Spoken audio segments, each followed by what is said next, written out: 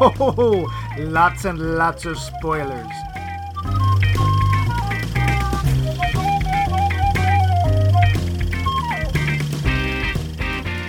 There is only one way to get the nuclear-powered dingus, or NPD, and keep it out of the hands of Thrush. We have to go in, go fast, slide past the guards, sweet-talk the secretaries, smarm our way to the top, and jump through the window into a dark water of intrigue below. If Thrush gets the dingus, well, I don't think I need to tell you what would happen, because I have no idea. Welcome to Max Mike Movies, where we have no idea. Where we take a look at the movies through a new lens. TM. I just made that up. Speaking of making, we are hip deep in our new series, I Made from TV Love You, where we look at movies that had their start on the smaller screen. Now they're bigger. This week, The Man from U.N.C.L.E. is our guinea pig. Can this big-budget treatment breathe life into a rather dead and mostly forgotten TV show from the 60s, or will it, too, just roll over and let its tongue loll out? To find out, we have the secret agent who is no secret, Manful Max Levine. Give us a quip, Max. Down, down, down, down, down, down, down, down, down, down, down. I don't need a quip. I have theme music.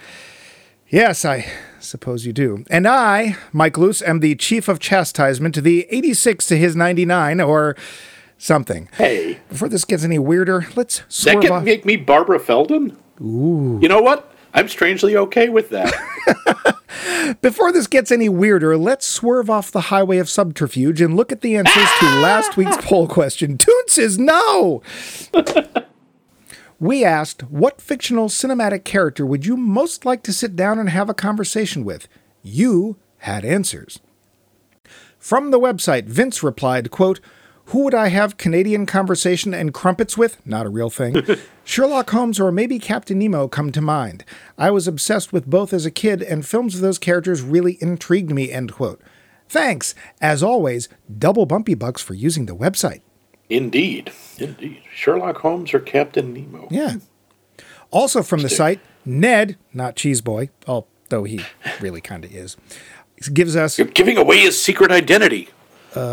It's a secret? Anyway, Ned gives us, quote, gotta agree with Vince, Captain Nemo would be a fascinating guy to meet. No one else springs to mind right now, though, end quote. That's 2 for old Nemo. Thank you, Ned. Soon we may have to go find him. Yeah. I think he's 20,000 leagues under the sea. And I mean straight down. I bet. Yeah, he died. That's the other side of the earth, but okay, yeah. Actually, it's outside the earth, so anyway, yeah. Moving over to Facebook, because social media, we have Matt Reisman. Quote, first thing that comes to mind, Genie from Aladdin, end quote. I wonder if that's pre or post Wishes. Yeah, and I'm assuming he means the Robin Williams one and not the Will Smith. I would hope so. Which would be even weirder because he's dead, but there you go. Anyway, thanks, Matt. Dave offered up Howard the Duck. Must be Dave. something in the water. Now, I can understand if you wanted to talk to Howard the Duck from the comic book. Yeah. But the movie? Yeah. Hey. Dave. DeWeese says, quote, I'd talk to Rose from Titanic and ask her why she felt that she needed the entire door to float on in the freezing cold water. I'll see myself out, end quote. As well you should. But hey, yes. A week without the Star Wars holiday special is like, God damn, I did it to myself. Yeah, you brought it in. I'll get you, weasel. Geneva Brunetti answered, quote, Captain Jack Sparrow would be pretty cool to have a conversation with, end quote. And perhaps some rum. Just a little. Jamie Kleinert was next with, quote, Sherlock Holmes, either the RDJ or Cumberbatch version would be great. Interestingly, Tony Stark or Doctor Strange would also be very close contenders, and truly because of the characters, not necessarily the actors, although I do appreciate both of them, end quote. Awesome. Yeah. I personally think a conversation with Sherlock Holmes would be very one-sided. I don't know if I'd really want to sit down and talk with him because he'd just make you feel stupid instantly. Especially the Cumberbatch one. Yeah, seriously. Although in the RDJ one, it'd be really hard to keep his attention because obviously he was seriously ADD. Yeah. But still, cool answers. Yeah. Val is our next participant and is still in no way not my sister. Quote, I have a bunch. kind of hate to ride the trend or repeat myself or something, but Rick Blaine in Casablanca is first on the list. He's followed closely by Harry in To Have and Have Not, then Leia in Star Wars. Note the lack of chapter number. Then Dusty in Twister. For all of them, I'd love to know what inspires them to do what they do. Not the obvious, well, gee, my planet is being attacked and I'm the princess. What choice do I have? But what makes their heart tick? What lights their soul? End quote. Cool. Yeah, intriguing. Yeah. Especially the princess part. Yeah. Newcomer Roland Hardy gets my vote with, quote, Deckard from Blade Runner. Are you a replicant or not? End quote. Ooh. Personally? But he didn't know. I mean, well, did he? How can it not know what it is? Because that's a quote. Yeah. I personally think the answer is yes, but I very much appreciate your answer. Thank you, Roland. Dan Schaefer. Wait, is he new here? I can't remember. We've the name's vaguely familiar. Fill in the words. He replied, quote, I'd like to have drinks with Nick and Nora Charles, but I'm not sure my liver would survive, end quote. Yeah. Yikes. I think it'd be comatose in about 20 minutes. Maybe you could be Asta. Thank you, Dan. Last up is Charles Forsyth, who offered a head scratcher. He said Daryl Zero. I had to look it up as I'd never heard of the movie Zero Effect, but now I'm interested. Take a look. It's a Bill Pullman film. It's not even that old, but yeah. Thanks, Charles, and thanks, everyone. You all get as many Bumpy Bucks as allowed by law. Use them in the Bumpy Hut catalog of values, soon to be more than just a rumor. Max, who would you most like to speak to that lives only on the big screen? I would say Gus, the moth that used to hang out in the Fresh Pond Theater. That's not what we're looking for. Oh, sorry. What you said on this screen. That's a tough. Honestly, I'd like to talk to Indiana Jones. I think it'd be really interesting to talk to a scholar adventurer type. Mm-hmm. And tell him maybe buy Apple stock if you live that long. Or why do you keep desecrating these tombs? Yeah, man, come on. What did these people do to you? Yeah. Oh, you think this stuff belongs in a museum? I noticed you don't say it belongs in a museum in the country you stole it from. Research! Look! An idol! Yeah, no, I'd like to talk to him. Cool. How about you? Who would you talk to? I don't know. I'm going to have to go with Lobo from Bride of the Monster. He has a lot of interesting... That would be a very one-sided conversation also. Time for go to bed. Yeah, that's pretty much it. Just straight out, that's a toughie. Captain Picard, and I can count him because he was in Star Trek Next Generation movies. Several, yeah. I think he would, because he seems to have a real passion for lots of different subjects, and I bet he could tell you all sorts of cool things, plus space. So that's where I think I would go. Okay, that's cool. But of course, we have a new question over which you can ponder. Don't worry, we'll repeat it at the end of the show as well. How much does music matter in the movies you watch? How much does it dictate your emotional reaction? Let us know, and we'll let you raid the vault of Bumpy Hut values. Hang on, a little clarification. Yes. When you say that, do you mean the background music? Yes. The score of the movie, but not like the soundtrack? The score as opposed to like that jukebox of tunes. The songs that are on the soundtrack. John Williams, that kind of thing. Yeah, yep. Okay. How much does background music, yeah. Mm-hmm. Let us know in those ways that we'll tell you at the end of the show. But now, let's get back to this week's movie, The Man from U.N.C.L.E. and its trivia. The show. Budget. Let's say $80 million as there was a range. Take $110 million, which isn't enough. That's why there wasn't the sequel. Yeah. There would be enough if you used it in the Bumpy Hut catalog. Never mind. Since we promised from last week, UNCLE stands for United Network Command for Law and Enforcement. So there. Yeah. Thrush was never defined, but in a novel, which does not at all count, the acronym was supposed to represent, here we go, hang on, technological hierarchy for the removable of undesirables and the subjugation of humanity. The whole point This is why they That's a didn't title the show. crowbar, right? They used a crowbar to get that one in there. That's sort of the Kristen Stewart of acronyms. Oh, sorry. No, I'm not. The whole point of Thrush narratively was that they were so terrible that the only way for them to be defeated was for the East and West to team up. Now, here's some trivia about the original show just for a little perspective, and also because there really wasn't that much interesting stuff for the movie. The Man from U.N.C.L.E. actually had some episodes released to theaters as part of a B-movie double feature, beating out the practice made famous in the 1970s by Battlestar Galactica and Buck Rogers. That means you too could not only watch it on TV, you could pay for it in the theater. If you're really lucky, it was in Sense-Around. There was a lot of development for the show done by none other than Ian Fleming.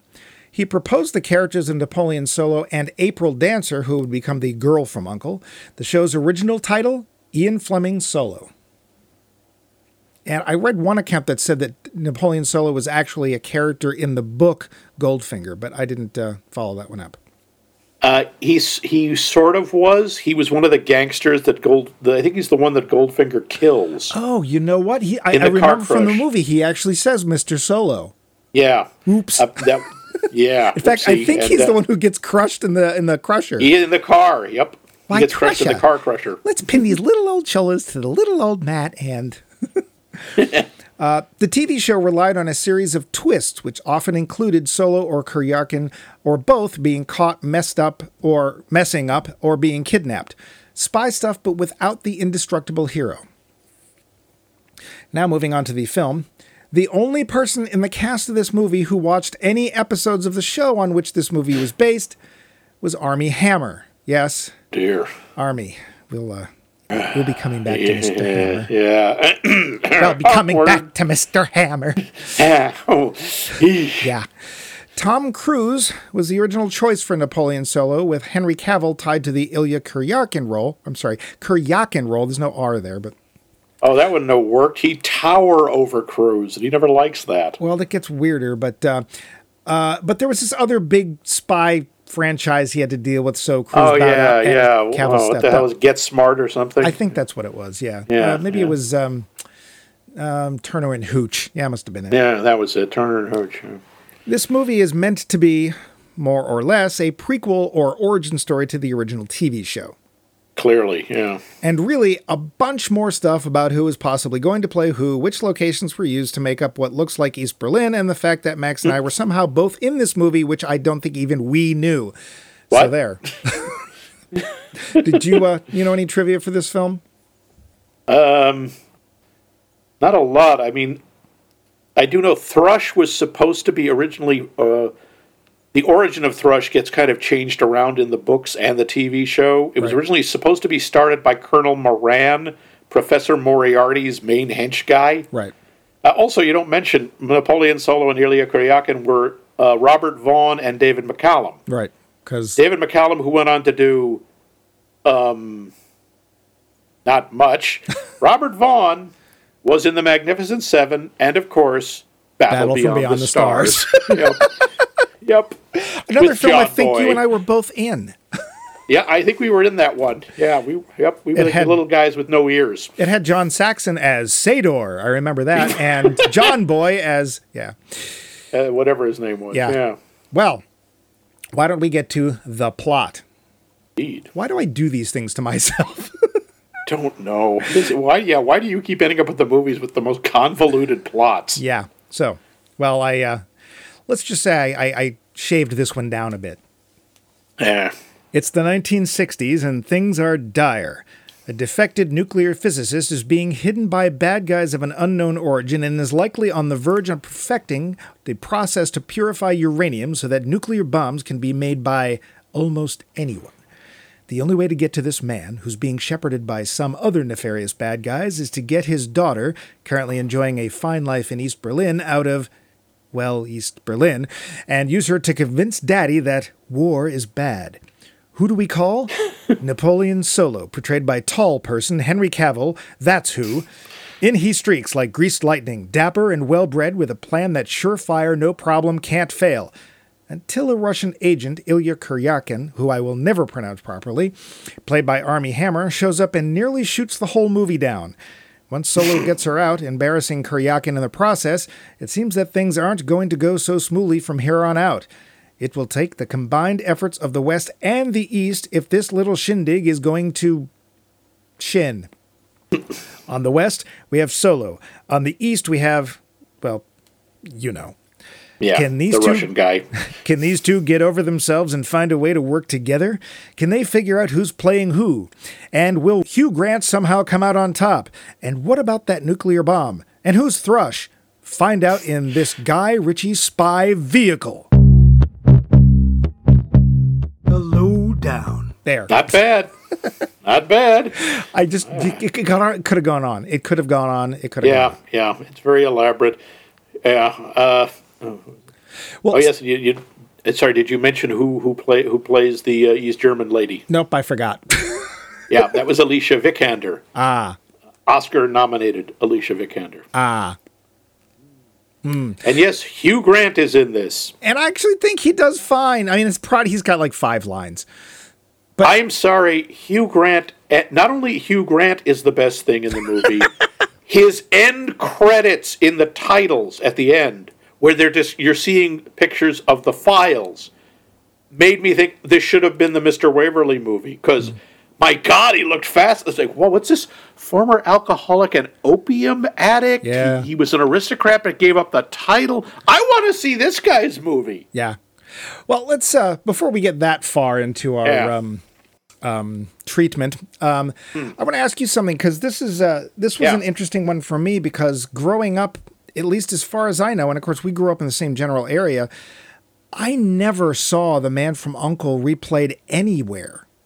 Did you ever watch it? I watched 1 or 2 of the black and white episodes that somehow got syndicated. I never saw the ones in color. I think only the first season was in black and white. Yeah, it was. I remember seeing one. Okay. And for this movie, I watched another one. Oh, okay. Also in black and white. I mainly picked it because of the special guest star, a very young Kurt Russell. I was going to watch that one, but I had watched 4 before I found out about that one, and I was like, 4's enough. That's way more than I did. How was the Kurt Russell, the computer wore tennis shoes, or whatever the name was the episode? He was a really annoying little kid named Chris. I mainly watched this, not just for him, but because the title of the episode, The Finny-Footed Affair. Because it involves a finny-footed seal. I don't mean an emblem, I mean like kind of seal. One of the things that struck me about the show is it's very slow, and there's a long stretches where not much happens. Well, I mean, to be fair, the 60s was like that. If you watch a lot any of the drama, shows were. Yeah, it's just like that. Now, if you'd got to the color episodes, I think your opinion would have changed, because you have to remember when the show was made, and in the middle of its run, and it was very popular. It was like nearly Batman popular, and of course, it eventually went up against Batman in its second season when it went to color. I watched it, and I was like, this show is like equal parts Mission Impossible, Batman from 1966, and Get Smart, kinda. Because they started doing a lot of the campy stuff, because Batman was so ridiculously That's what I heard. Huge. Yeah. And I do.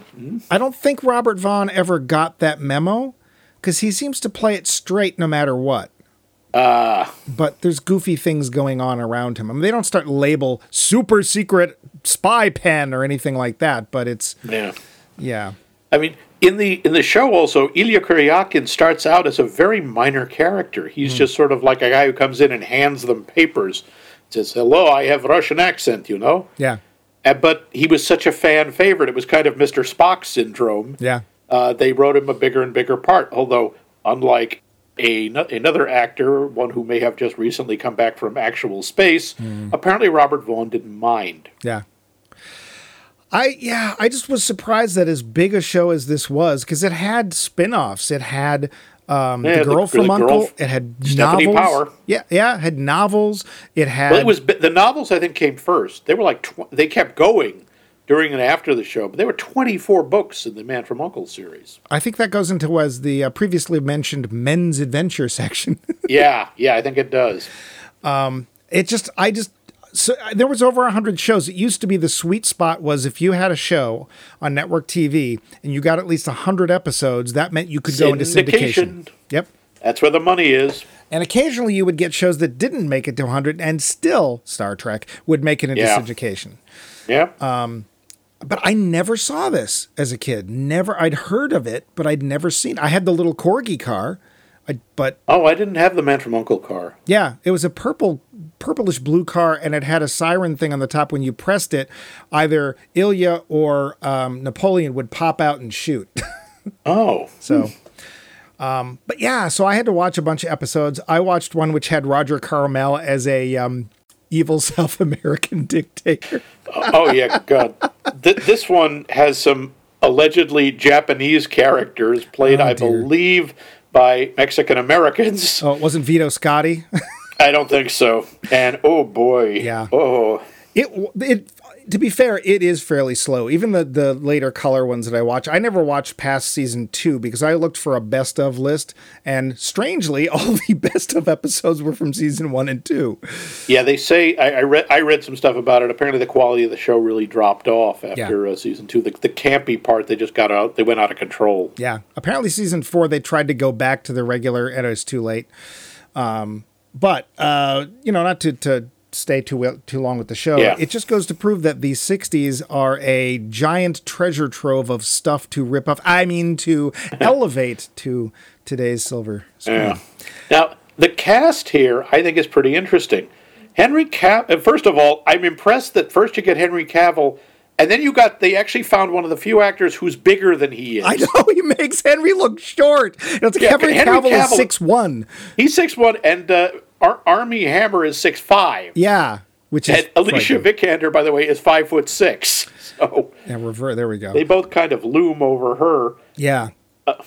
I don't know anything about her. I don't remember seeing her in anything else. Oh, she's done a ton of stuff. She's really good. She was in Ex Machina and The Danish Girl. I did see that. And she was the new Lara Croft in the Tomb Raider movies. I didn't watch that one. I did watch the... what's her name? Mrs. Michael Douglas. What's her name? No, it's not her. Yes, it is her.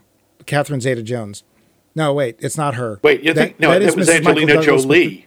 I'm sorry? Angelina Jolie was... That's who it is. And they look nothing alike, so I have no idea why. I don't know where that came from. I don't either. I did watch the Angelina Jolie ones, and they were popcorn. They were in focus. Yeah. In general, to be fair, the only thing I've seen Henry Cavill do is Superman, and he plays Superman like a big, emotionally stunted, stiff upper lip guy, and here he plays Napoleon Solo like an emotionally stunted, stiff like you can tell he's aching to be British, because I think he actually is. Yeah, I think that's right. And his accent is very much, I'm an American. Yeah, and Armie Hammer's Russian accent, I kept waiting for him to say, yes, we will get the nuclear bomb from Moose and Squirrel. To be fair, or he was going to ask where the nuclear vessels are. To be fair, it's a lot better than David McCallum's. Well, yeah, David McCallum's Russian accent was. I think it sounded kind of Russia by way of Aberdeen, Scotland, or something. Because I think he was Scottish.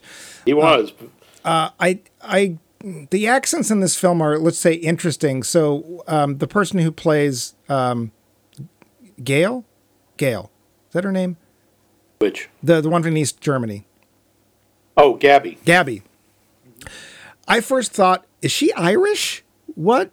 Where is she from? No, she was very German. No, she's not. She's Swedish, but that's okay. Well, no, the actress is Swedish. She's trying to do a German accent.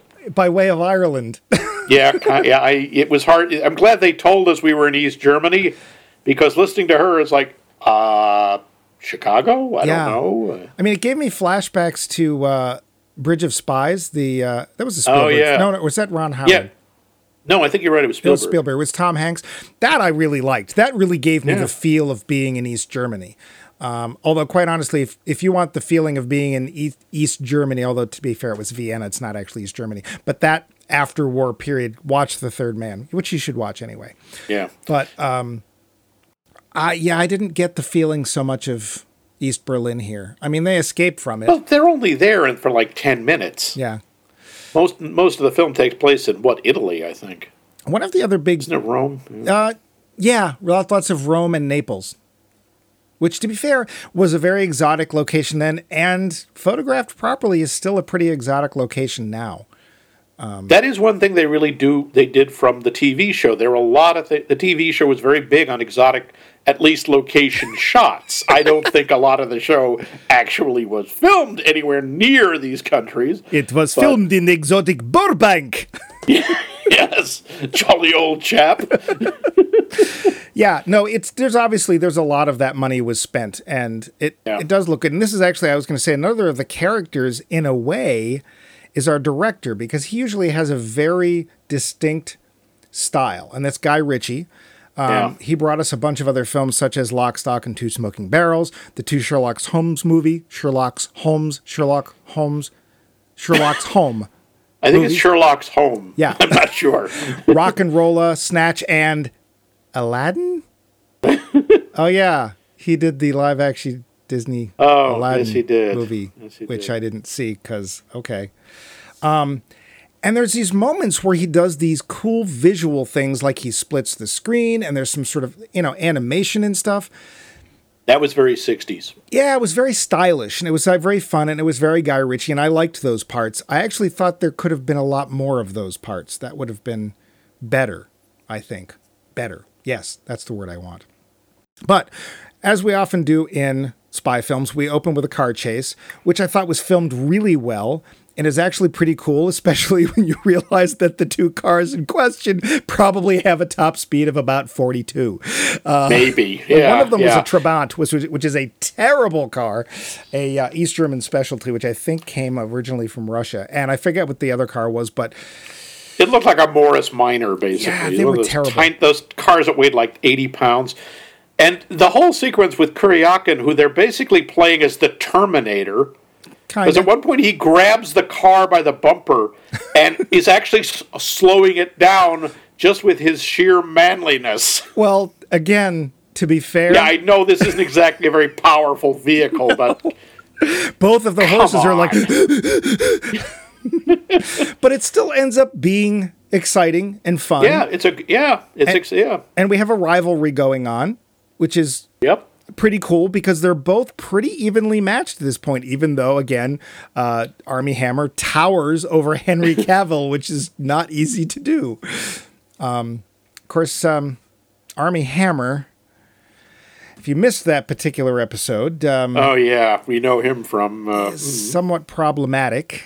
Yeah. He has had a number of accusers come forward, part of the Me Too movement, that say that he, in the bedroom, is a questionable taste.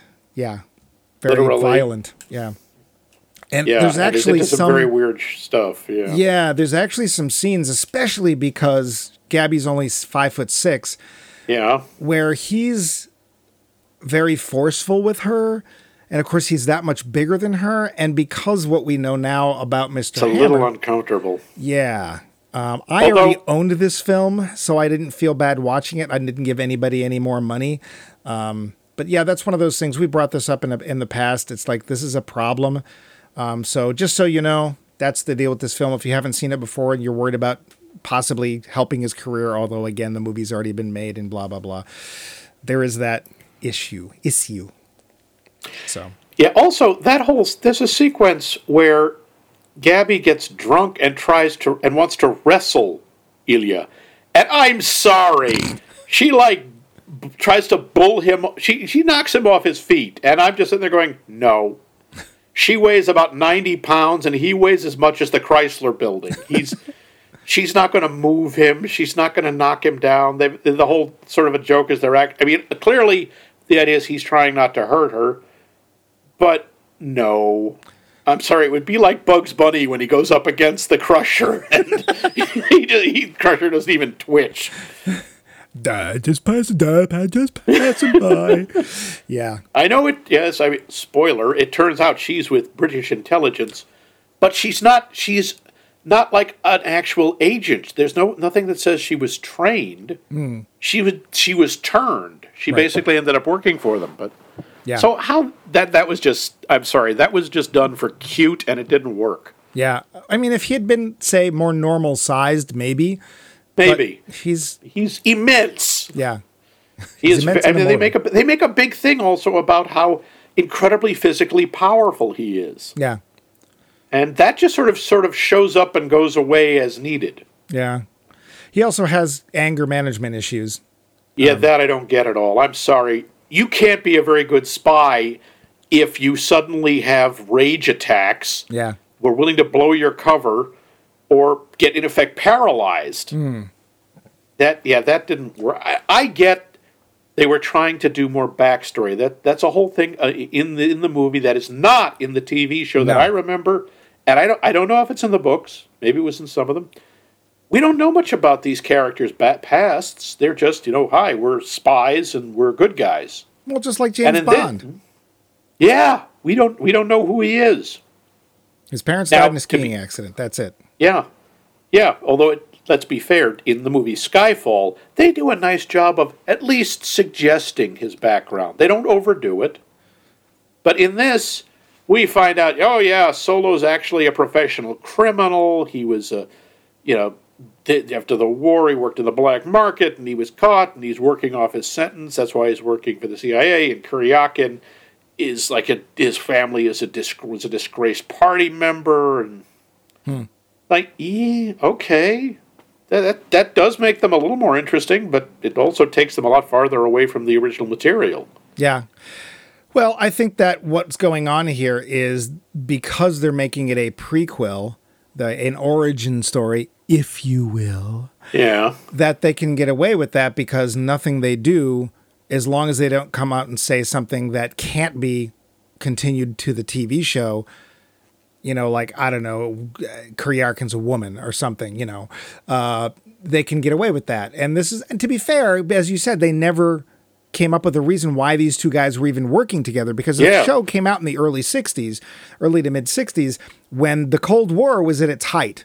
So the idea of a Russian spy working with an American spy seems just, incredible. Like, why would that even happen? And the TV show doesn't bother to answer it. I don't think so. So here they try to, and I don't mind the answer. Basically, Thrush is so far worse than either of our two governments, that it takes the two of us to take. Of course, each of the governments in this case is also like, you will work together, but when he's not looking, kill him.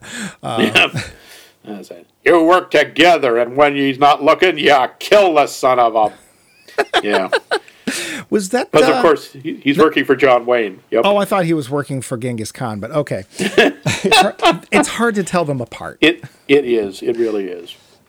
There's a lot of this movie that's very stylish. Again, Guy Ritchie, I've liked a lot of his films. His visual style is very distinctive and a lot of fun. Yeah, I didn't see Rock and Roll. I liked the two Sherlock Holmes movies. I will not in any way be the first person to say these are the definitive adaptations of Conan Doyle's texts by any means. But they're a lot of fun.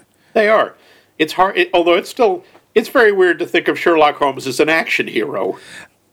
And I think that what Guy Ritchie does in that is he takes it so far into the absurd that you can basically enjoy these, and somehow Sherlock Holmes is not in any way besmirched, right? Like, you can still enjoy Sherlock Holmes over there. Yep. And over here he's like this. And again, Sherlock Holmes is one of, I can never remember if he's the most, but he's up there in the top 5 most adapted characters. Yeah. So, of course, you're going to have to try something a little different here and there, or it's, what's the point? No, there's no problem there. There is some tonal shifts here that are a little... Suddenly we have a Nazi torturer. Yeah. That's... Now, some of the stuff, it does tie in nicely, because the implication here is what they're dealing with are some ex-fascists. Right. People from, the Nazi regime, people who were friends of Mussolini... Yes, but they're fascists with a lot of money. Yeah, rich fascists. And turns out that this one German guy who is Gabby's uncle was also, they don't come out and say, he's basically a step aside from Joseph Mengele. he was like a professional torturer and did horrible medical experiments to people. And he gets a hold of Solo, and he's like, shocking him in this makeshift electric chair, which is a lot darker than anything else in this movie. Yeah. Now, that being said, I mean, Guy Ritchie tends to do this. I mean, that's, there are parts of all of his films that get very grisly and dark and stuff like that. But that doesn't mean it necessarily works just because it's your style. It's kind of jarring. Also, what happens to the guy, they strap him into the chair, which has like a faulty circuitry, and Solo and Kuryakin are outside debating what to do with him while he is being fried in this chair by a short circuit and catches fire. And they're playing it for laughs. Yeah. Which is just kind of creepy. Yeah. But it was funny. Again, kinda, but it doesn't fit the rest of the movie. No. That felt more like, I don't know, bumbling Pink Panther or something, but yeah. I kept expecting him to look through the door window, see the guy's on fire, and suddenly hear, "Mwop, mwop." Now that would have been a total shift. That really would. One of the things I will say that this film brought from the TV show, it's kind of slow. It kind of is. The action sequences, when they happen, are really good. But you do have to kind of wait for a while in between them. And I like, especially in the first part of the film. Okay, the very first part of the film is literally just Napoleon Solo swabs his way into East Berlin and gets Gabby out while dealing with a new rival from the Russian side of things. Very simple to follow. Once we get her out and we take her on a fashion tour or something, then we get the rest of the plot explained to us by Harry Seldon. Oops, sorry, for those of you. We get the plot explained to us, and it's like, okay, we need to get to your dad. But to do that, first we have to go through your uncle, who's currently hanging out with this woman who is an ex-fascist, and she's really horrible, but she also happens to be like a model. And she's in Italy for reasons. Mm-hmm. And then, so we have to break you into there and then talk to him because he might know where your dad is. And then we can, and I got lost. Like, I was just like, all right, who are these? We're going to, all right, we're at a party. Okay, up. He bumped into Hugh Grant, who is not there by accident. Like, even the first time I saw this film, it's like, Hugh Grant doesn't just show up. Like, he's there for a reason. But Henry Cavill has to break into this party because it's a spy movie. There has to be a high-class party where he can wear his very well-tailored suit to. And it's like, okay, here's some people that we have to deal with. And, he's impressing the bad lady. That's a good thing because she's a bad lady and I don't remember what she's for. And then later she's I don't know, Rosa Klebb or something. Yeah, she's eviling all over the place. And I mean, she needed a mustache because she was twirling pretty bad. Seriously. So I got kind of lost. And then finally I'm given enough time and it's like, okay, so this is her uncle. Wait, no, we don't need him. He needs to tell us where the dad, oh wait, he doesn't know. Okay. Yeah. And the dad is, it's basically, Rey's father, or what's his name's father in Rogue One. He's off working on the Death Star, but he's not smart enough to, he's not smart enough to put in a thermal exhaust port that can be bullseyed like a womp rat. Yeah. Yeah. But so they eventually make somehow Gabby's presence doesn't set off any alarms. Everyone's just glad to see her. Yeah. I guess. That was kind of odd. But whatever. And she's with Napoleon. No, she's with Kuryakin. She's supposed to be his fiance. And he's supposed to be an architect, which literally fools nobody. Yes. Hello, I'm an architect, bodybuilder, giant. Boy, you're awfully tall for an architect. I think somebody actually says something like that. Yeah. To be fair, and I was not prepared for this when I did my research and watched the TV show, all 4 episodes I watched, nobody buys Napoleon Solo's cover. He gets caught every time. And so does Kuryakin. He also gets caught. Like, that was part of the show. Like, they actually, he's kidnapped. Now he's kidnapped. Or they literally let Solo walk through until somebody says, yes, Mr. Solo, give me back the secret doohickey. And he's just like, and Solo's always surprised. He's like, huh? And we've captured your son, Han. Yeah, so that, to be fair, was also brought into the movie from the TV show. But I think that if you don't know anything about the TV show, and I'm going to guess 99% of the audience for this film really was not familiar with the TV show. Probably not. That would seem weird. Like, it's Yeah. sort of like, why did anybody like ever fall for James Bond? We don't know. Especially since he never bothered to use a code name. It's like, Yeah. Well, no. Remember, he was Peter Franks in that's right. Diamonds Are Forever. But yes, and also he's apparently like the best known spy in the world. That's like what I want to be, the correct- most famous secret agent. Oh. Yeah. I do have to say, one thing that Henry Cavill really kind of nails is that he does the same kind of Robert Vaughn swagger smugness that Vaughn brought to the same part. That just very sort of, my God, I'm handsome. He is chiseled. Yeah, and Robert Vaughn, though, there was always, I thought something was strange looking about Robert Vaughn. Like the top part of his face is too big for the bottom part. Well, he does have a very large forehead, but I don't know. I always liked Robert Vaughn. He could always just sort of waltz into a part and then waltz back out again. Yeah. He had a kind of grace, I think. He did. And I think Cavill brings that across. Now, Hammer's version of Kuryakin is very different. Because, first off, David McCallum was a whisper-thin lad and not physically imposing at all. No. And here it's just like, Kuryakin smash! Not like Kuryakin when Kuryakin angry. Time to go to bed. Tor Kuryakin, yeah. Yeah, and it's like, so he's got daddy issues because, whatever. His father was disgraced. But they also go out of their way to show, oh no, he's not just a bunch of dumb muscle. He's like really intelligent and he's very capable. Yeah, capable. And he knows about fashion. Yeah, because the Russian man would not take his fiancée wearing this bag. Okay, whatever. No, you wear the Dior with the Prada or whatever it was. He said. I think it's the lime with the coconut, but then you drink it all up. I got to ask, what was all that with the two of them arguing about clothes so much? I think it's to make it seem like more of a buddy film. Is it just me, or was there some kind of very slight gay coding in this? I'm going to go with no.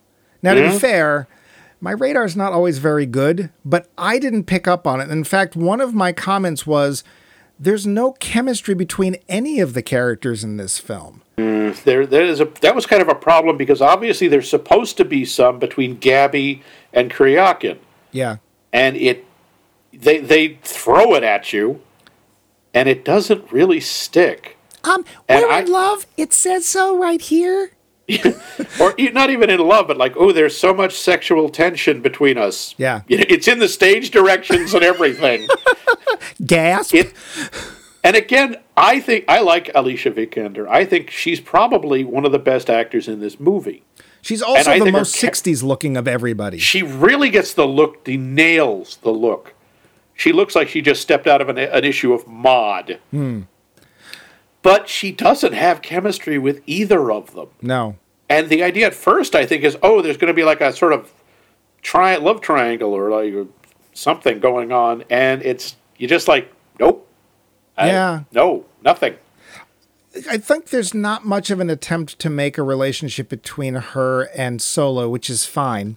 Yeah. And there is the one with Kuryakin, which,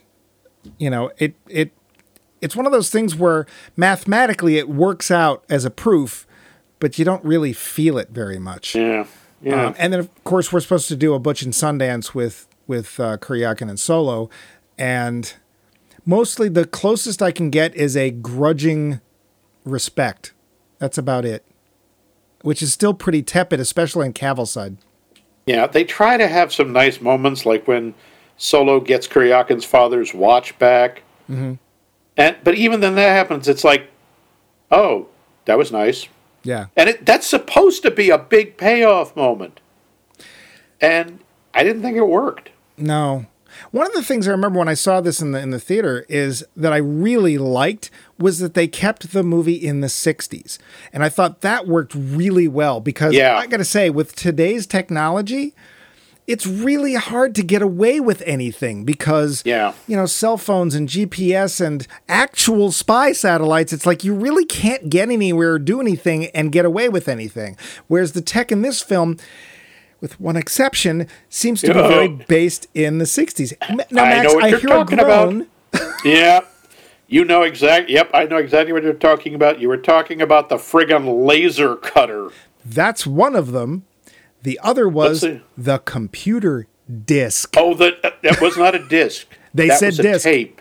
They said disc. Tape. They did say disc. It was a tape. They said backup. No, don't back up. Yeah, it was a tape inside this weird little case. Yeah. Because I didn't remember about a computer disc, and I'm saying, did a computer what now? Yeah, no, it was a tape. I'm all right. It's all right. In the 60s, they did have computer stuff on magnetic tape. Yep. But the thing that gets me is Kuryakin has in his pocket a CO2 laser that can cut through a chain link fence. And I didn't accept when Bond had a laser beam in his watch that could melt steel. No. Unless that thing had a cable running to a truck that was carrying an enormous reactor. No. Yeah. I did, however, appreciate, there's a, quote, tracker, end quote, that Gabby has to wear, and it's the size of, a cassette tape, and it's strapped to her leg. And it's that made sense, but that was miniaturized back then. And all the little tracking devices that Solo finds on him are all, the size of a drinking straw with a big button on the end. And it was like... Yeah, or like a Christmas tree light. They're, nowadays they're the size of a pencil dot. Yeah. But it's also things like, you don't have a phone with you. So if you're out in the middle of nowhere and there's no phone, you can't contact anybody. And I appreciate those things from the old spy movies because it made things a lot harder. It was a lot more of a challenge. And I actually really liked the fact that they kept this in the 60s. They didn't try to update that part of it. No, it wouldn't have worked. It is a little funny that everyone seems very 60s except for the way that they treat Gabby. Mm-hmm. No one's like, oh, we can't put a woman in danger, or what, she's just a woman. Because, sexism, as it still is, was rampant. And they didn't, and especially in that genre, women were usually either targets or trophies or impediments or something to be rescued. Right. And here she's just sort of one of them, and no one says anything about it. You mean like Dr. Christmas Jones? Yeah. Yes, except not as nearly as ridiculous as Dr. Christmas Jones. See our previous series on James Bond. Yeah. No, but again, that's a nice fantasy element to it. It's like, oh, good, we don't have to have any cringe scenes of, well, she's just a woman. Yeah. So, maybe not as the most realistic, but welcome. Yeah. We should get to our little talking points before we get to the end here, if you don't mind. Max. Oh, go ahead. Yeah. Does this movie capture the feeling of its source material? Kinda.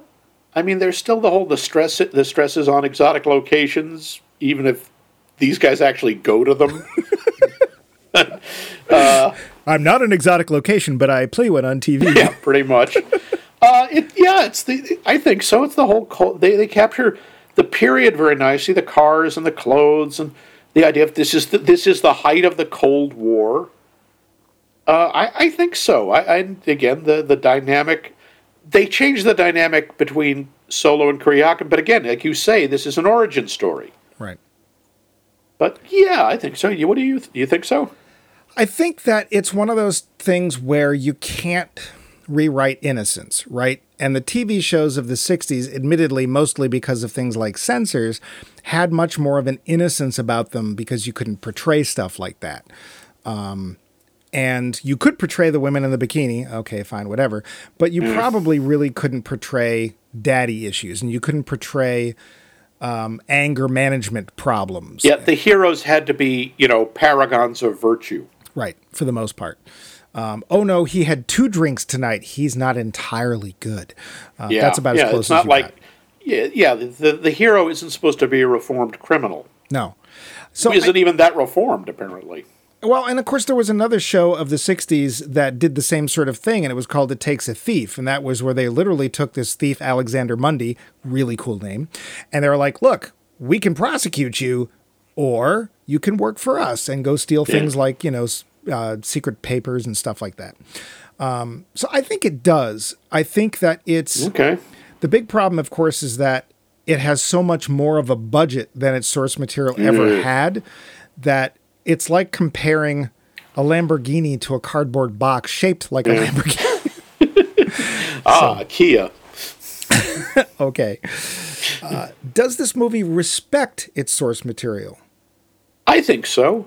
I mean, it tries. As you say, it can't capture exactly the same spirit because it's not the 1960s. Right. And we're trying to recreate it. But I think it really I think it does respect it.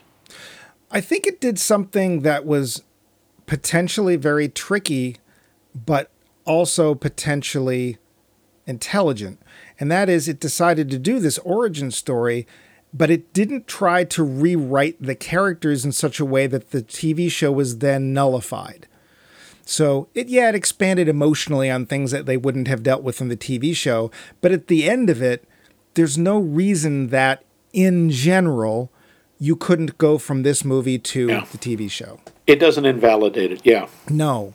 So I think that they did, which is interesting because, again, even not only growing up, but 80s, 90s, I don't remember The Man from U.N.C.L.E. being on ever. And I don't think anyone had mentioned the show except for, the local car show or whatever, for decades. Like, no one's talked about this. I think it was, maybe they bought it on the cheap. It's like, what else is from the 60s? No, Huckleberry Hound, no. Yogi Bear, no. Oh, hey, The Man from U.N.C.L.E. Huckleberry Hound, the movie. Yeah. So, well, didn't they do one? Maybe they. I don't know. That was Yogi Bear. I don't want to know. Yeah, I don't want to know. So, yeah, I think there actually was respect. And, you could even say that they could easily have not. They could have just said, it's called The Man from U.N.C.L.E., but the hell with it. Something different or made fun of it, not a spoof. And considering Sherlock Holmes, like if we had to answer that same question, does Sherlock Holmes, the Guy Ritchie films, do they respect their source material? So, last is, and I think we know the answer to this, pretty obvious. Does this movie take advantage of the fact that it's a movie and not just an episode? Oh, big time. Big time. This is so much larger scale and, as you say, actual money on the screen. Yeah. There's no question. And for those of you who haven't been to Italy, when I went, we started off in Rome. I thought it's in a European city. It's been around forever. Of course, it's built up and there's skyscrapers because that's what happens. Yeah, the Colosseum's still there, but it's nestled into these. No, there are huge parts of Italy that have not changed in hundreds of years, and they look fantastic. So I totally get why they picked Rome. And I'm sure that if back in the 60s, they could have afforded to go to Rome at all, they would have done that. Instead, they just said, hey, Luigi, send us some 16 millimeter footage. And he did. So, yeah, I think so. I've got through most of my notes. How about you? I got one. This is just a public service announcement. If you are in a vehicle that goes into the water, don't roll the windows up, which is what Solo does when he's in a truck and it goes off a pier. You want the windows down so the water will fill the cab, so the pressure will be equalized so you can open the doors. Because if you go in the water, you may not be able to unroll the windows afterwards. The pressure on the windows, on the glass, will be too great. Well, don't be like Napoleon, kids. I might disagree with you. And the reason I might disagree is because the Mythbusters, when they did it, what Adam Savage did was he said, what you need to do, you have to do, because of the pressure of the water, you can't open the door. If there's air in the car, you can't open the door. The pressure on the door is too great. Right. But with the door open or door closed and the windows up, it gives you time to get breaths of air. Whereas if the window's down, you may not have a chance to actually get a clean breath of air. Now, he says what you need to do is keep yourself calm, take the last breath you can, and when the water's up to the level, you can then easily open the door and make your way out. All right, but I still think he shouldn't have rolled the windows up. Well, my question... He was perfectly calm. My question was, why did the bad guy not take the super mega buggy and took the crappy Jeep instead? He only had the keys for that. But Kuryakin... Shut up. Nothing. All right, well, now we get to... one last thing. One last. Now we don't get to... Nope, sorry. I really did like Hugh Grant in this as Mr. Waverly, and he's way more interesting than Leo G. Carroll was. Yeah, well, he was over a barrel. Well, when Yes, Tarantula only took when to the Tarantula hills. took to the hills, Oh, yeah. lick those lips. Oh, okay. Yes. I agree. I don't know anything about Leo G. Carroll, and he was, the head of Smersh or whatever he was doing. And Hugh Grant is so... He's almost a magnified Hugh Grant. Oh, yeah, no, didn't tell you. Sorry. He's like apologetic, but still... He was fun. I think he was a lot of fun in this. Yeah, he's there for 5 minutes. Literally 5 minutes. Yeah, if that. Yep. But now, the Spainist. No. Now, Oh, God, no. the Roundup. The Roundup. Don't look into the Spainus, Marion. So, Max, Yeah, did you see this when it came out? I did. I saw it in the theaters. Do you remember seeing it when it came out? I know that I had seen it. That is pretty much, and I remember that there were two very tall men in it. Max, I would like you to diagram that sentence, please. No, I will not, and you can't make me. In fact, I don't think I can make me. So you're saying that you don't remember your initial reaction or having seen it? I remember thinking it was, that was fun, and then forgetting it from the time I got from my seat to the door. Okay. Yeah. Had you seen it since then? No, not at all. Now you have. And you've watched some episodes of the TV show. I mean, yes, I have, yes. Who are you? So, Max, what do you think of the movie version of The Man from U.N.C.L.E.? It's harmless. I mean, I think it's kind of fun. There are some good moments. Again, I like Alicia Vikander. I like Hugh Grant. I think Henry Cavill does okay. It looks nice. It is kind of hard to follow. And I think it's very forgettable. I can see why they didn't do a sequel. Well, apart from the fact it didn't make much money. Would you use the word competent? I think it was. I think it was competent. I think it was a workmanlike job. Would you say it was in focus? It was almost entirely in focus the whole time. Did you notice the appearance of the Bruno Kirby Memorial fat suit? I was watching for it. I believe there's a guy in the background at the piazza. I think he's wearing it. I can't swear to it. And it's not on IMDb, damn it. I think we need to get its own Hollywood star on the Walk of Fame. Well, at least we've got to get it an IMDb page. Hell, there's a cat that has an IMDb page. Why shouldn't the memorial... Go ahead, I'm sorry. Why shouldn't the Bruno Kirby Memorial fat suit have its own page? If it wasn't for the fact that it's like $30,000, I would love to have a star on the Hollywood Walk of Fame that just said Bruno Kirby Memorial fat suit. Yeah. Oh, me. Yeah, you. What'd you think? Did you see it when it came out in the theater? I did. And I remember one of the things that I liked, and I had not seen the show then, and I remember one of the things I liked about it was I like that it's in the 60s. It's fun. It adds to the atmosphere. It helps a lot with the technology, which is, crazy nowadays. And it's like, used to be in the old Bond films, it's like, well, that'll never happen. Now it's like, yeah, I've got one of those. I'll just go down to Micro Center and build one. Yeah. And I remember thinking, this was fun. I enjoyed this. And then, like you, I knew that it had happened. Yeah. And I knew that there were people in it. Couldn't tell you the plot.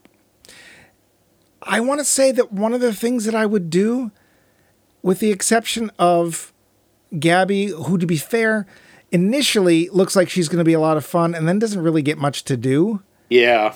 And Hugh Grant, wasted. I'd probably recast the entire film. Yeah. Yeah. I've seen Armie Hammer do better. Henry Cavill, I'm not sold on him yet. I've only seen him do this and Superman, and both parts are... Wait. What about isn't he the Witcher? Oh, that's right. I actually don't mind him as the Witcher, although that wig drives me crazy because I just sit there staring at his hairline. They're not explaining the wig. The Witcher.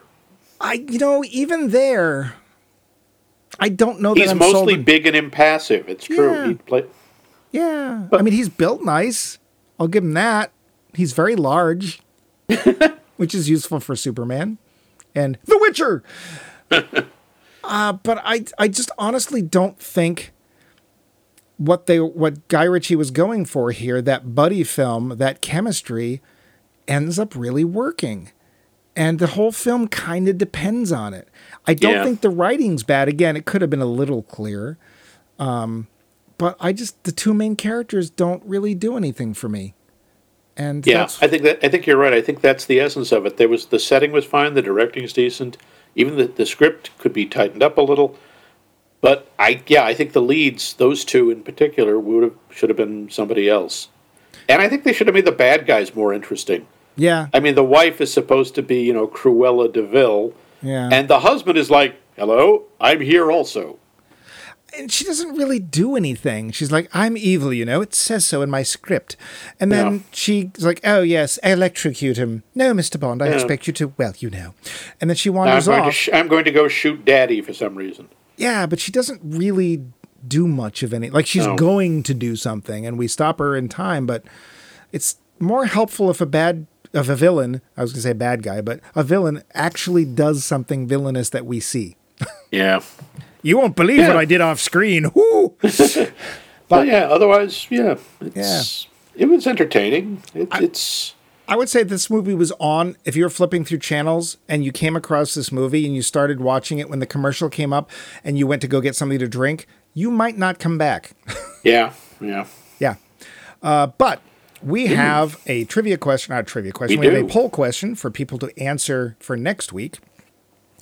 And that question is, how much does music matter in the movies you watch? And by music, we mean the score, the John Williams, Force theme, that sort of thing. And how much does it dictate your emotional reaction? Let us know, would you? You can do that through our website, which is maxmikemovies.com, where we have all of our episodes. We have lots of places you can leave comments, which we will get back to you about. You'll get double bumpy bucks, just saying. And you could also email us directly, because, of course, if we have a website, we have an email address, and that is us at maxmikemovies.com.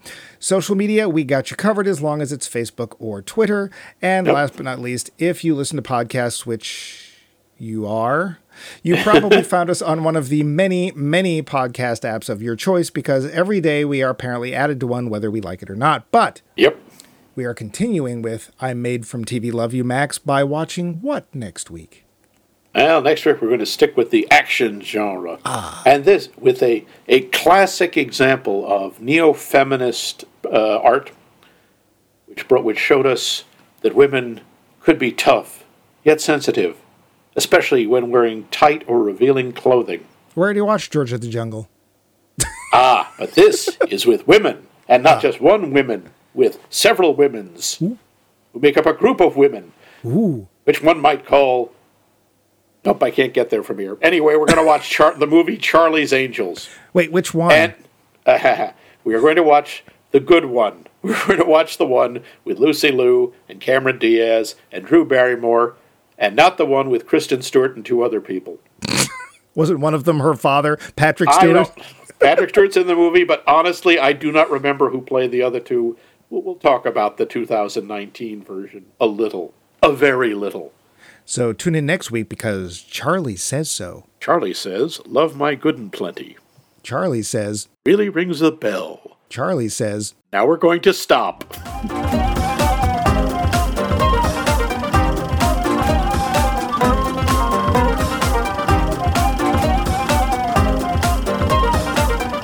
This has been a co-production of The Voice of Max and The Movie Wrench.